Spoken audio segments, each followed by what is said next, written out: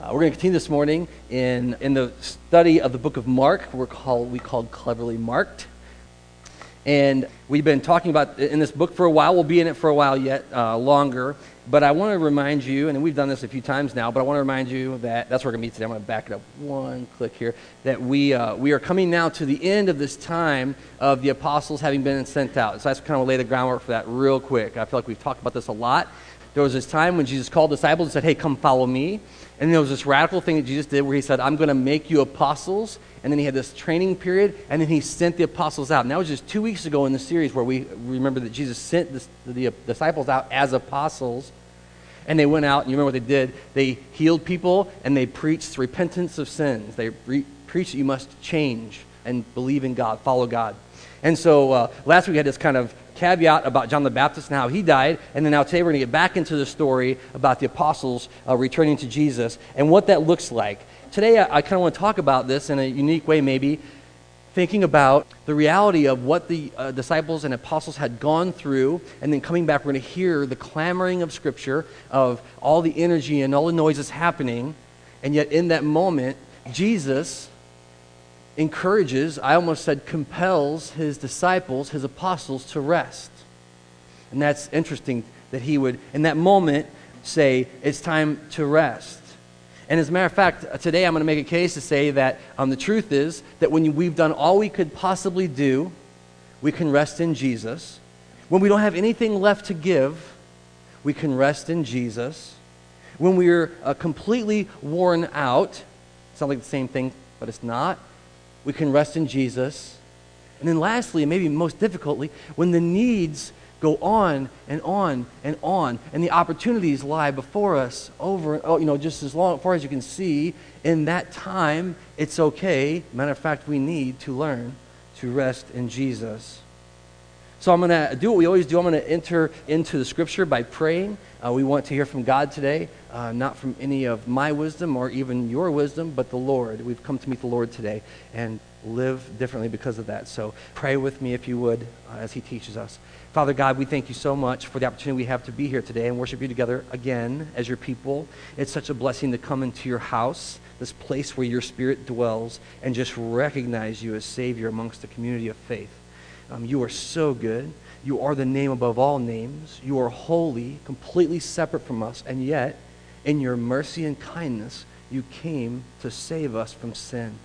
We celebrate that today, and we proclaim that today, Father God, that we would just rightly see you for who you are as our great Savior and Lord and Rescuer. And then today, as we enter into your word, we pray that the same Spirit that compelled the activity of the Scripture and the same Spirit that compelled people to take note of the Scripture and record it and preserve it, that Spirit would dwell in us today to be our teacher, that we might understand deeply your word today, that we might be transformed, Father. And that is only work that only you can do. Change us today because we've met you. We want more of you and less of us. We want to know you more. And we've come here for that purpose today, that we might know you more. May you be glorified as your people read your word and ingest it as the food that it is. We love you so much. And we pray this prayer in Jesus' name. Amen. So I'm going to go ahead and ask you, if you brought a Bible, grab it and turn to Mark chapter 6. If you didn't, you can grab one of ours. And I believe we're on page 703 today. So we're making our way through here. We're going to pick it up right where we left off last week. Mark 6, verse 30. I kind of already said where we're going to be here, but understand what's happening. In verse 30, the apostles gathered around Jesus and reported to him all that they had done and taught. This is that moment whenever they have come home. I think it was quite a radical reality for me to realize a couple weeks ago when preaching this together with you, that they went on without Jesus, and we talked about that. And so here in this moment, after having been sent by Jesus and going on without Jesus, which it seems like a pretty radical, almost crazy thing to do, except in obedience to him, those same ones, here they're called what? Apostles, the ones that he sent, have now returned. I love the word here. It gets a little deeper than what the NIV catches because it says they synagogued with Jesus when they returned. I thought it was a really strange thing. We know this Jewish synagogue where people would gather to worship the Lord, Yahweh. They would gather and they would remember and they would celebrate. They still do, many. And that same idea of worship and of celebration, of adoration, of amazement is happening here when the apostles come back to Jesus. You can sense in it the excitement, the amazement, the energy that the disciples have when they come back. And you can see what it says. It says when they returned, they began to tell Jesus everything they have done and taught. I don't know if you've ever been around someone who's really, really excited about something, especially maybe after a big trip or a big event. I know some of you went to Winter Jam last night, and I said, how was it? Like, oh, it was really, really good. And, telling the story about what happened and, or just what we experienced here with Chris, all this storytelling, what just happened in our lives. And I love that the apostles come to Jesus and begin to tell him everything. It feels to me very much like a paternalistic relationship there. Coming back, Dad, you're never going to believe what happened. Let me tell you about my adventures, what just experienced because you sent me. And I want to make a little bit of a point, and we're going to move on, but a little bit of a point here that they tell him about two things in their life. They tell him about everything that they did. Then we went here, then we went there, then we healed this, then we healed that, then we cast out this demon. Like they were doing that work. Like, you won't believe it, Jesus, we did this stuff. But then secondly, they told Jesus everything they taught. And then we told them, repent, believe good news, repent, the kingdom of God is near. I think it's helpful for us to remember that they did both of those things. I believe often as believers in Jesus, we fall toward one side or the other. We prefer to teach maybe and less to do. We prefer to do maybe and less to teach. I love that the apostles came back and said, we did both. We were teaching and doing and doing and teaching. I'm reminded of our witness in the world, and that if we go out in the name of Jesus, if we're sent out, if we're apostled by Jesus, hey, would you go into your workplace? And we do great stuff, but we never tell them about Jesus. We never tell them about the truth of the kingdom. We never tell them about the love of God. We somehow failed in our total mission. But of course, if we go out into the world and we're telling everyone, hey, believe in Jesus, be saved, he loves you, he comforts you, and we don't do anything, we don't have any behavior that changes because of that, we don't actually become a witness, we of course have failed in that same mission.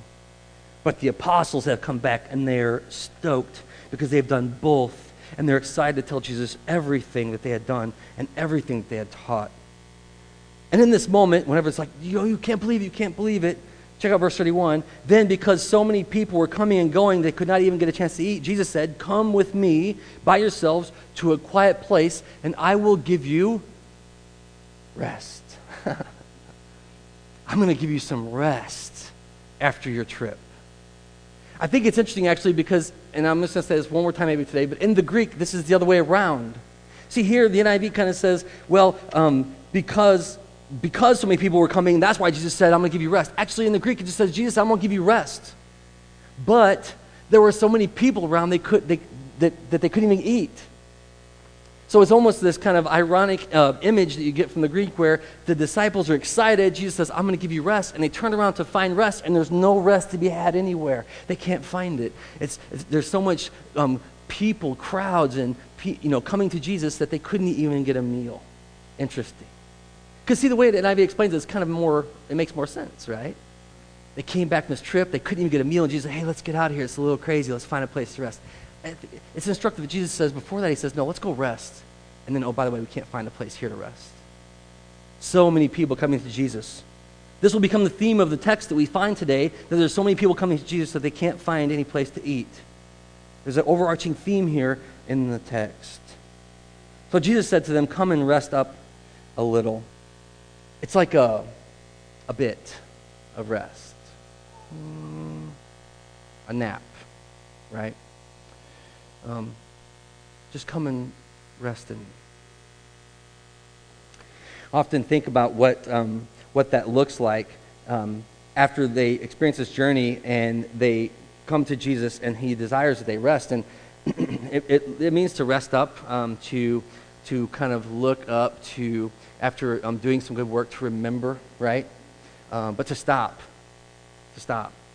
We remember the idea of Sabbath rest, the idea of a pattern of work and rest. Boy, I tell you what, anymore, I think we live in a time, maybe it's always been this way with humanity, where I wonder if they were like us, they came back and they wanted to keep going when Jesus said rest. I wonder if I wonder if they were eager to get back out there. And Jesus says, no, stop. Let's rest. Because rest is good. You'll remember in the Gospel of Matthew, Jesus uses the same word here, and he says, come to me, all of you who are weary and heavy laden, and I will give you rest. It's the same thing. Come to me, those who are burdened, who are overwhelmed, who are just wore out, and I will give you rest. I think often we get so hung up in the doing of Jesus, we can't rest in Jesus. That's what I think happens. There's so much to do. And I actually believe as we unfold the text a little bit today, we're going to see that theme continues in spite of the fact that Jesus is trying to get his disciples to rest. We're going to see this unfold in various ways today. I don't know if you can identify with that at all. Being weary and heavy laden, being weary and burdened. I'm just having one more thing on your plate. One more thing to do. But to those people who are feeling that, Jesus says, come to me. You come to me, and I will give you rest. So picking up in verse 32, so they went away by themselves in a boat to a solitary place. Here's the plan. Get on a boat, leave. That's their plan, right?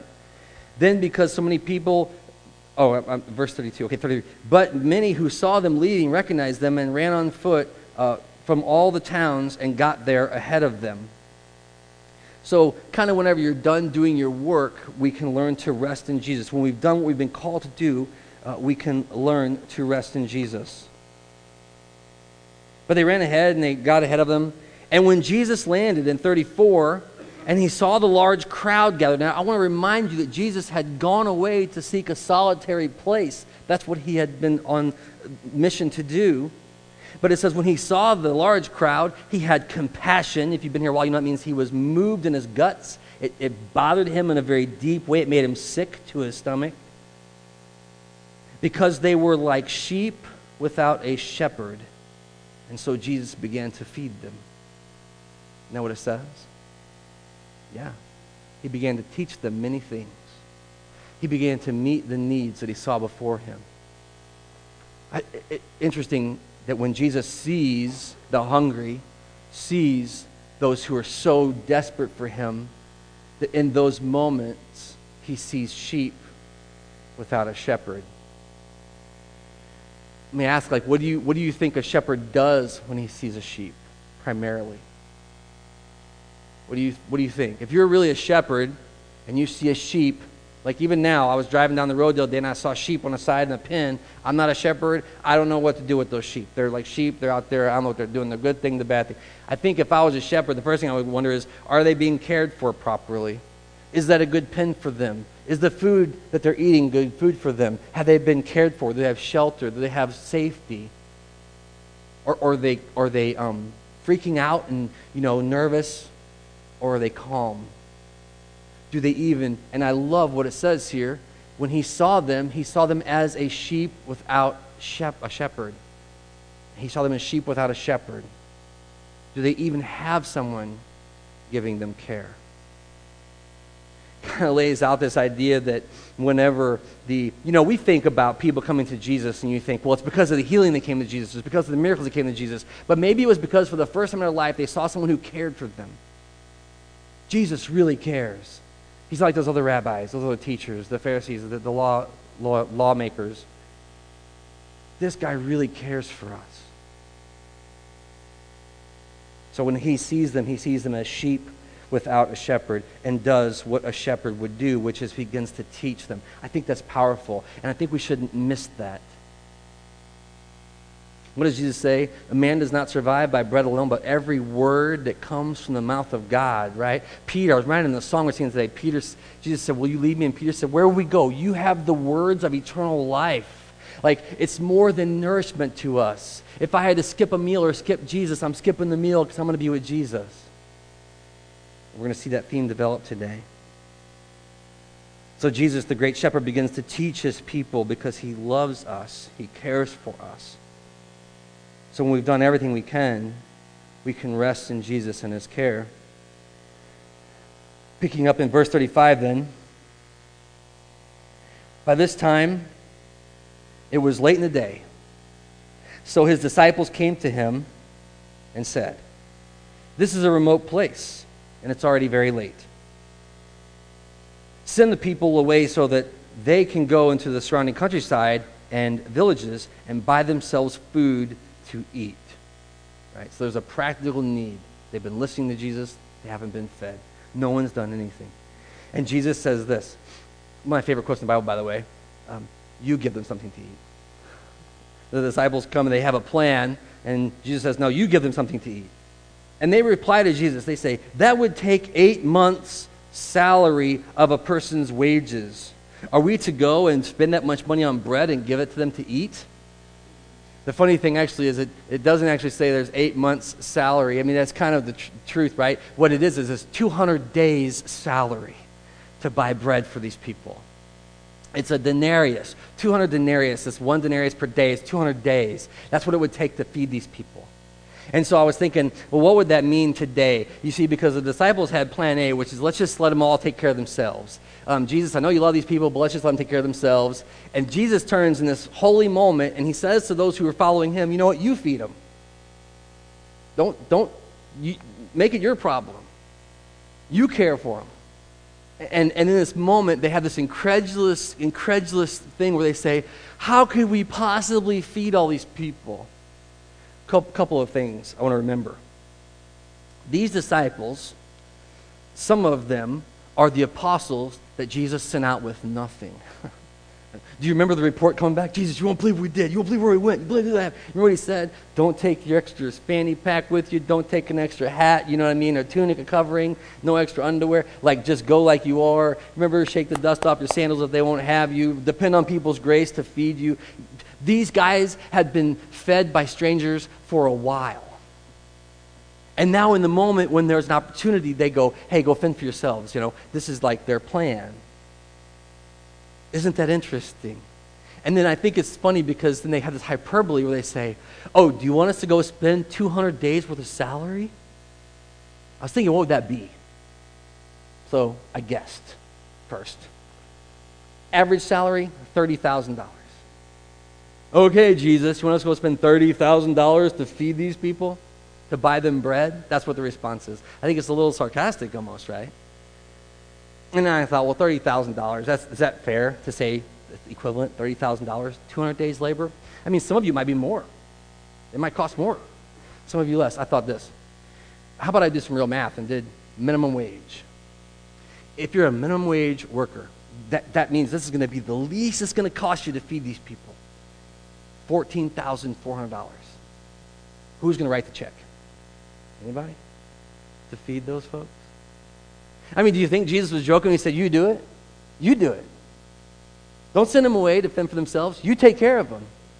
This week I was reminded of this truth in Scripture that after the first murder in the Bible, the very first one, God comes to Cain and he says, where is your brother? And Cain has this famous response, who am I, my brother's keeper?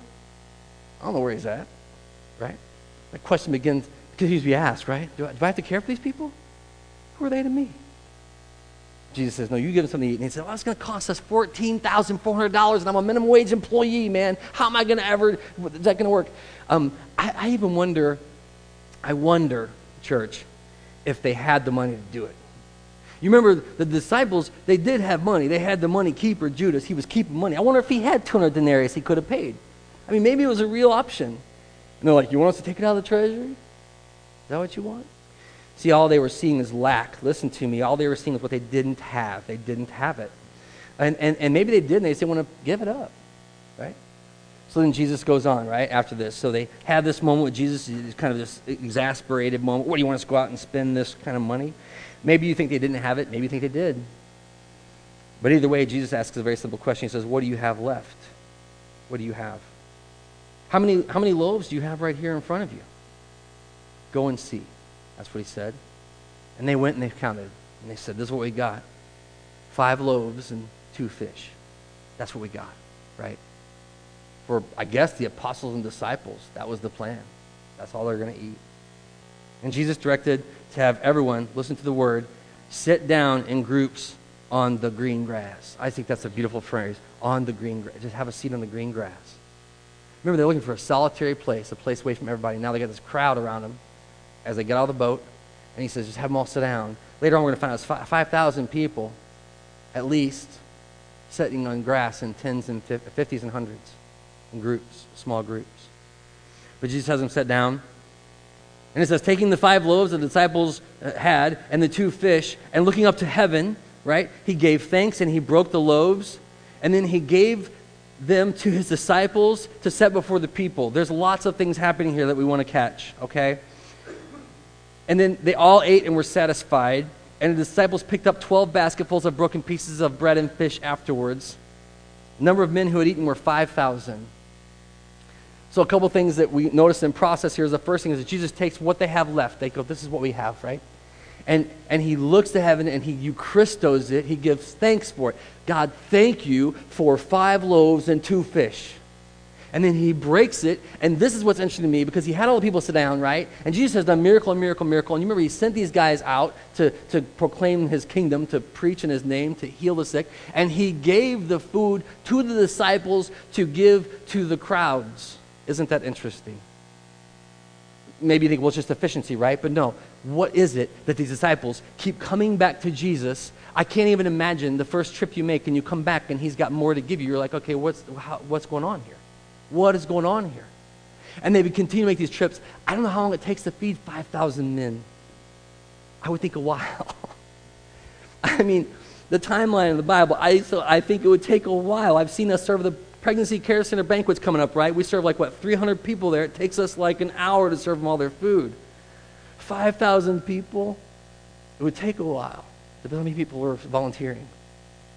But they continue to go and continue to serve the fish and the loaves to the people. And then the Word of God has this ridiculous statement right in the middle of it. It says, they all ate, right? And they all were satisfied. I mean, one of the funny things about Christians, I'll say this, is that sometimes we're so worried about being offensive to other people that we will just take. Have you ever been in a meal and there's not a lot of food? You ever gone to a potluck, and there's more people than food has showed up, and everyone feels a little bad about it, and they're like, well, I'm just going to have a half a bowl of soup today, or I'm just going to have a cracker, and I'm going to wait till everybody else goes through the line. I've seen hosts do it over and over again where they won't get in line and eat themselves because they think, well, there's not going to be enough for the guests. I'm just going to wait and see what's left at the end. And then, and I've had the experience, I kid you not, where you get to the end and there's plenty of food. I'm not saying it's a miracle, but there's plenty of food at the end. You're all worried about it. But I want you to know that the word here says that they all ate and they didn't just go, okay, I'll have it. Oh, I'm so full, that morsel. Woo, Jesus, that's all. No, they were satiated, man. I'm not saying they were eating like Gordos, I'm not saying that, but they were satiated. They had eaten enough.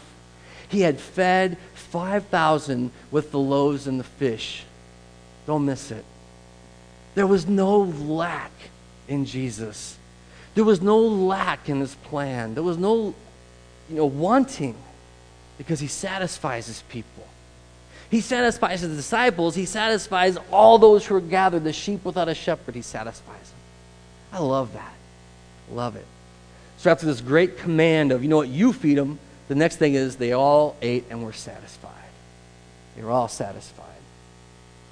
Then the disciples go around, and interestingly, and Dale mentioned this last week, I believe it was, the number 12, interestingly, after the food has been all distributed, Jesus goes, there's leftovers, guys. Go get the leftovers and bring it back. And they collect 12 basketfuls of fish and loaves, which I always kind of thought was just it would be hard for me, having just told Jesus this was impossible, right? Having just told Jesus, you want us to spend $14,400 to buy food for these people? To come back to Jesus with a basket full of food that's enough for each person who was doubting it could happen. 12, right? There's probably more followers there, more disciples there, but there's 12 basketfuls. Another connection, of course, 12 tribes of Israel. That God has provision enough for all his people. There's an analogy behind it, right? There's a bigger truth, man, that there's no lack at the feet of Jesus. There's no lack in the kingdom of God. There's no lack of provision for the people of God. You have to see that. It's not just there's enough food to feed the 5,000, there's enough food to feed the disciples, but it also means there's enough food to feed all of God's people, that all the provision that's made. And you can't read anything that Jesus is teaching now without having in mind toward the cross and the sacrifice made for all Israel, for all God's people. There's provision enough for everyone. Sometimes we act like Jesus is a scarce resource, not enough to go around. Or, God help us, we think, if I share the little I have, what will I have left? How will I eat? If I won't be generous with what I still have in my hand. And that's what I wanted to say, is that we can learn to rest in Jesus when we are afraid to share the little that we have left. That's interesting to me. When you have nothing left to give. God, I've given and I've given and I've given. And I hear that voice saying, but what do you have? And I got this. Well, will you trust me with it? Will you trust me with it? And then Jesus goes on to multiply that blessing to many, many people. And there's still stuff left over. Still stuff left over. So we have this teaching. The 5,000 are fed, and then this is verse 45 now. Immediately Jesus made his disciples get into a boat, I love the turn of phrase there, and go ahead of him to Bethsaida while he dismissed the crowd. By the way, I think Bethsaida is like house of fish or something. So like he's sending them off to this place where there's going to be like all the food you could want. And so he makes the disciples get in and set sail without him while he goes back to dismiss the crowd. And then I want you to see this in verse 46. After doing all these things, remember he said, I'm going to a solitary place. After doing all these things, it says in verse 46, Jesus went up on the mountainside to pray. I love that. After all this activity and these people, remember earlier it said they came back and there was so many people they couldn't even get any food. He says, I'm going to take you to a place of rest. And then he takes them out, and there's people there too. And then who's going to feed these people? How are we going to do it? And then they end up all eating. Everyone eats until they're satisfied. And now in this moment, it says, Jesus then, having sent away the disciples, oh, and get this, sending away the crowds. He did both, didn't he? Jesus goes up a mountain, and he falls on his face before his Father in heaven. And he prays. I love it. You know, often you think about Jesus taking those loaves and giving Eucharisto, thanking. You know, it's where we get Eucharist or communion, that remembrance, that breaking of bread, the celebration. That's why we should pray before we break bread at a meal together. God, we thank you for this. We thank you for the gift of this food. That's what we do, right? It's Eucharisto. It's recognizing the divine and the ordinary. But when Jesus goes up this mountain, it's different. He's on his face. He's worshiping his Father. He's gone away to a solitary place. I think there's some instruction in that. Jesus spending time alone. Listen, after all the activity, to be quiet with God and just worship him. Worship him. I don't know if in your life do you have that space. I mean, I love coming here with all of you, right? I love worshiping together. But do you have time that you're just alone with God and you just worship him? You just celebrate who he is, whether that looks like singing to you, or looks like maybe listening to Scripture, listening to someone preach, or just driving quietly or walking quietly around. I mean, just thinking, observing. I walked outside this morning, and I heard this crazy bird. I don't know what it was. It was like, maybe it was a woodpecker. I don't know. It sounded like you took something and you shook it like that, but like click, click, click. I can't do it. Like click, click, click, click, click, click. I can't do it. Made us crazy. What is that? Is that a woodpecker? Does anybody know? What? Probably. I thought you said it was a robin. I'll mess up the whole thing. You know what's funny about that silly bird? I almost said stupid bird. Is that a silly bird? Smarter than me, right? It's made me remember God in that moment. Oh, God's whole creation is up this morning worshiping him. I'm going to go to middle school and worship. That bird's up there and he's worshiping God the way he's made. He's worshiping God. Believe it. It's a sign. It's his call to recognize and celebrate who Jesus is, who God is, the totality of his care. And we ought to find, I love that, sometimes being out alone. Some of the guys, hunters have said that, being out in the woods. You just recognize God when you're out there. Find time to do those things. Jesus goes up the mountainside to pray by himself. Verse 47, we're going to wrap up here. When evening came, the boat was in the middle of the lake. Remember the boat? The disciples went out in the boat, right? And he was alone on land, as Jesus was still back on the mountainside. He saw the disciples straining at the oars because the wind was against them. About the fourth watch of the night, he went out to them walking on the lake, and he was about to pass by. So I want to get the scene here, right? He sent them out a long time before, the fourth watch of the night. It's like the middle of the night. So they've been trying for a while to get across the lake to Bethsaida. Remember, that's where they were supposed to be going? And he sees them from the land out there straining against the oars. The futility of what they're doing. You know, I said earlier, being wore out is kind of having done what you were able to do. This is different. These guys are just straining. They're just rowing. They're just fighting. And there's nothing quite as demoralizing as fighting against wind. You can fight against a lot of things, but when you're like kind of fighting against nature, it's like the most overwhelming experience. And they're just paddling and paddling and paddling and paddling, and they can't get to where Jesus said they were supposed to go. The word actually says that they were tortured by the wind. They were tormented by the constant oppression, the constant resistance. They have these orders, they can't fulfill them. Another way it's interpreted is they were being tested. When are you going to quit? Just quit and let it blow you back to shore. Just quit. But they won't quit, but they can't make it. They're just wore out. They're wore out. And in the fourth watch of the night, it says, in the middle of their exhaustion, Jesus walks out on the water and he begins to pass by. But when they saw him, in verse 49, walking on the lake, they thought he was a ghost. And they cried out because they all saw him and they were terrified. So now they're like delirious at this point. And you would think they might recognize Jesus is on the water again, right? But they're sitting there and they're rowing and there's Jesus and they think he's a ghost. They're freaked out. They're out of their minds. So immediately Jesus speaks to them. He says, look, listen what he says. Take courage. It's I. Don't be afraid. Don't be afraid. And he climbs into the boat with them, and at this the wind dies down.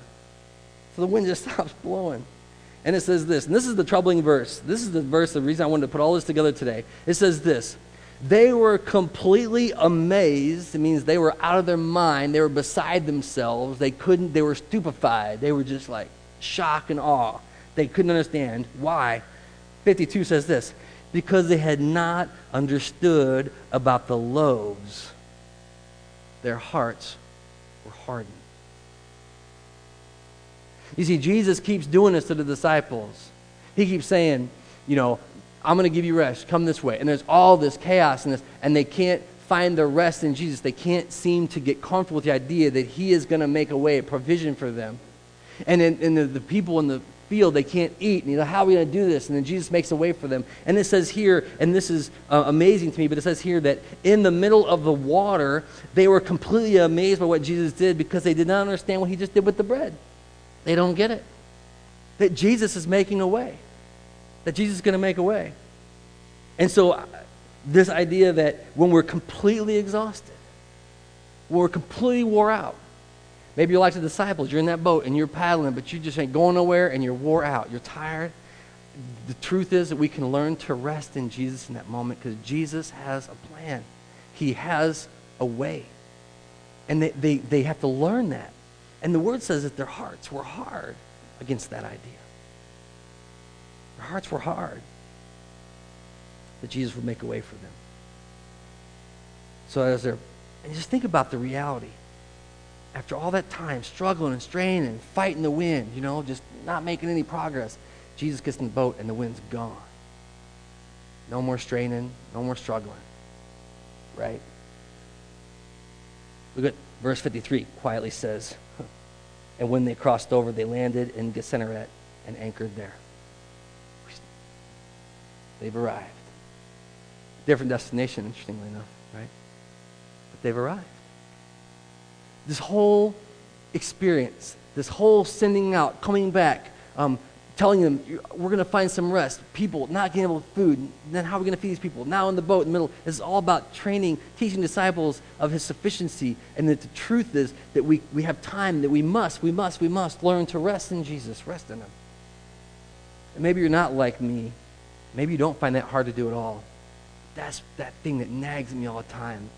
Do I believe that Jesus is enough? Do I believe that he is making a way? Whenever there's no signs that is the case.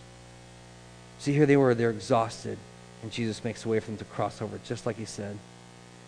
And then the last chapter here, the fourth part, is look at the needs. 54. As soon as they get out of the boat, now I want you to think about the day the disciples have had, right? They were back from the trip. They were all day with Jesus in the boat. Then they were feeding people all night. Then they were all evening. Then they were rowing the boat all night. Then they show up in probably the morning, and here is the scene they get. It says, as soon as they got out of the boat, people recognized Jesus, and they ran throughout the whole region and carried the sick on mats wherever they heard he was. See, at first I thought they run was the disciples. I'm like, this is going to be awesome. The disciples get out of the boat and start running. Let's run with Jesus. No, it means that the crowds, when they saw Jesus, began to run to Jesus. It says all over the place, carrying the sick on mats wherever they heard that Jesus was. When they would find Jesus coming, they would just run to Jesus. It was exhausting work. And whenever Jesus went, wherever he went, in the villages, towns, and countryside, they placed the sick in the marketplaces. They just set them out, right, where they were selling stuff. And they begged him to let them touch even the edges of his cloak, because everyone who touched him was healed. This insatiable need. Thinking about maybe that's true for you. I don't know, right? Maybe it's co-workers, you just feel like, oh, there's never enough time in the day for this. Maybe it's family members, you think, I just give and give and give, and and the need. Maybe it's a neighbor, maybe it's a family member who doesn't know Jesus, and you just really struggle so much, and the needs are so great, right? But I want you to see that in this moment, and this is all Jesus training his disciples in this moment, like that Jesus continues to advance into that space. And the disciples I can't imagine how tired they are, but all they can do is just go, it's Jesus. This is what Jesus does.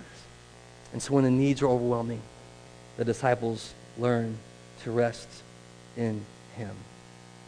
When there's more to be done in a day that could possibly get done, the disciples just got to go, man, I got to rest in Jesus. I just have to rest in Jesus. Maybe it's not the disciples. Maybe it's us. And maybe we go and we go and we go. Strive and fight. How are we going to do this? Overwhelmed. And we need to rest in Jesus. What part of your life, like today, for real, you've just been battling the wind, you've just been fighting, and you need to rest in Jesus? Or what part of your life are you just like incredulous, like this is never going to work? This is not going to happen. There is not enough financial provision for this. There's no way forward. You need to learn to rest in Jesus. Maybe you've come off a great success. You're just charged, like, yeah, I'm going to go again. But you haven't stopped to rest in him. Or those needs are too much to bear. I want to encourage you today to learn to rest in Jesus. There's this quote from Jesus on the cross. Hebrews makes the same case. It says when he's hanging there, the word Jesus says is tetelestai. It's finished. It's finished. The work. Hebrews reiterates that when it says like that Jesus died once for all, so sins can be forgiven. He completed the work and entered the sanctuary. Tetelestai, the words of Jesus. It is finished. It's done. Today I just want to pray that we could all, myself too, embrace that truth. That we can learn to live in that space with Jesus where we can rest in him, even as we work, and even as we wear out, and even as we have a little left. We could learn to rest in Jesus. I don't know, maybe you're still struggling. Like, I just want to say, for the record, maybe you're still struggling. You're like, I don't even trust Jesus, and I don't know who Jesus is. But you feel that you're stuck in your sin. You feel that. that burden of your sin still weighing on you? Like you know you screwed up. You know you haven't lived right. You know you've broken. You know you've known better and you've still done the wrong thing. Or you've known what you should do and you haven't done it, and you just feel the weight and the burden of our sin. I just want to say today that if that's you, I encourage you to look to the cross and that word tetelestai, because it is finished. He died that we would be free from sin, not that we would labor under it, not that we would carry a burden. He said, not to carry what burden it wasn't ours, right? He said, come to me, all you who are burdened and heavy laden, I will give you rest. My yoke is easy, my burden is light. Jesus is with us. He died to forgive us. If you don't know that today, I pray that you would wrestle with that first. God, I'm tired. You just say that prayer like, I'm tired of bearing my sin. I'm tired of carrying it. I know I've screwed up, and I need you just to take that from me, lift it from me today. God will answer that prayer. He actually sent his son to die so that he could. Pray with me if you would. Father, we thank you so much today for your word. We thank you for those who've gone before us, who've shown us the way. We thank you for the truth that this journey is complex, but it's with you. And Father, I just want to pray against the hard-heartedness that we all have, that tendency to miss the point, to not see who you are, your sufficiency, your nourishment, your love for us. Indeed, Father, if there are those here who can't see the glory of the cross and the sacrifice made that man could be free from sin and death, be raised to new life, that today you would open the eyes of those who don't see it. And for those of us who do, may we just bask in the glory of the cross today. You are so good. You've given so much, and who are we to think we can do more than you? May you be glorified, Father God. May you forgive us for the way we continually miss the point and sin against you. May you help us to be obedient followers of yours. We thank you for the witness of saints among us who show us the way forward. Father, today, help us to surrender it all to you. Help us to trust you entirely with it. I pray that we would believe in you as Savior. We would trust in your blood to cover all of our sins. And that we would just rest in you in our lives. We would live a life of restful exhaustion. You're worthy. You're good. We love you so much. We pray this in Jesus' name. Amen.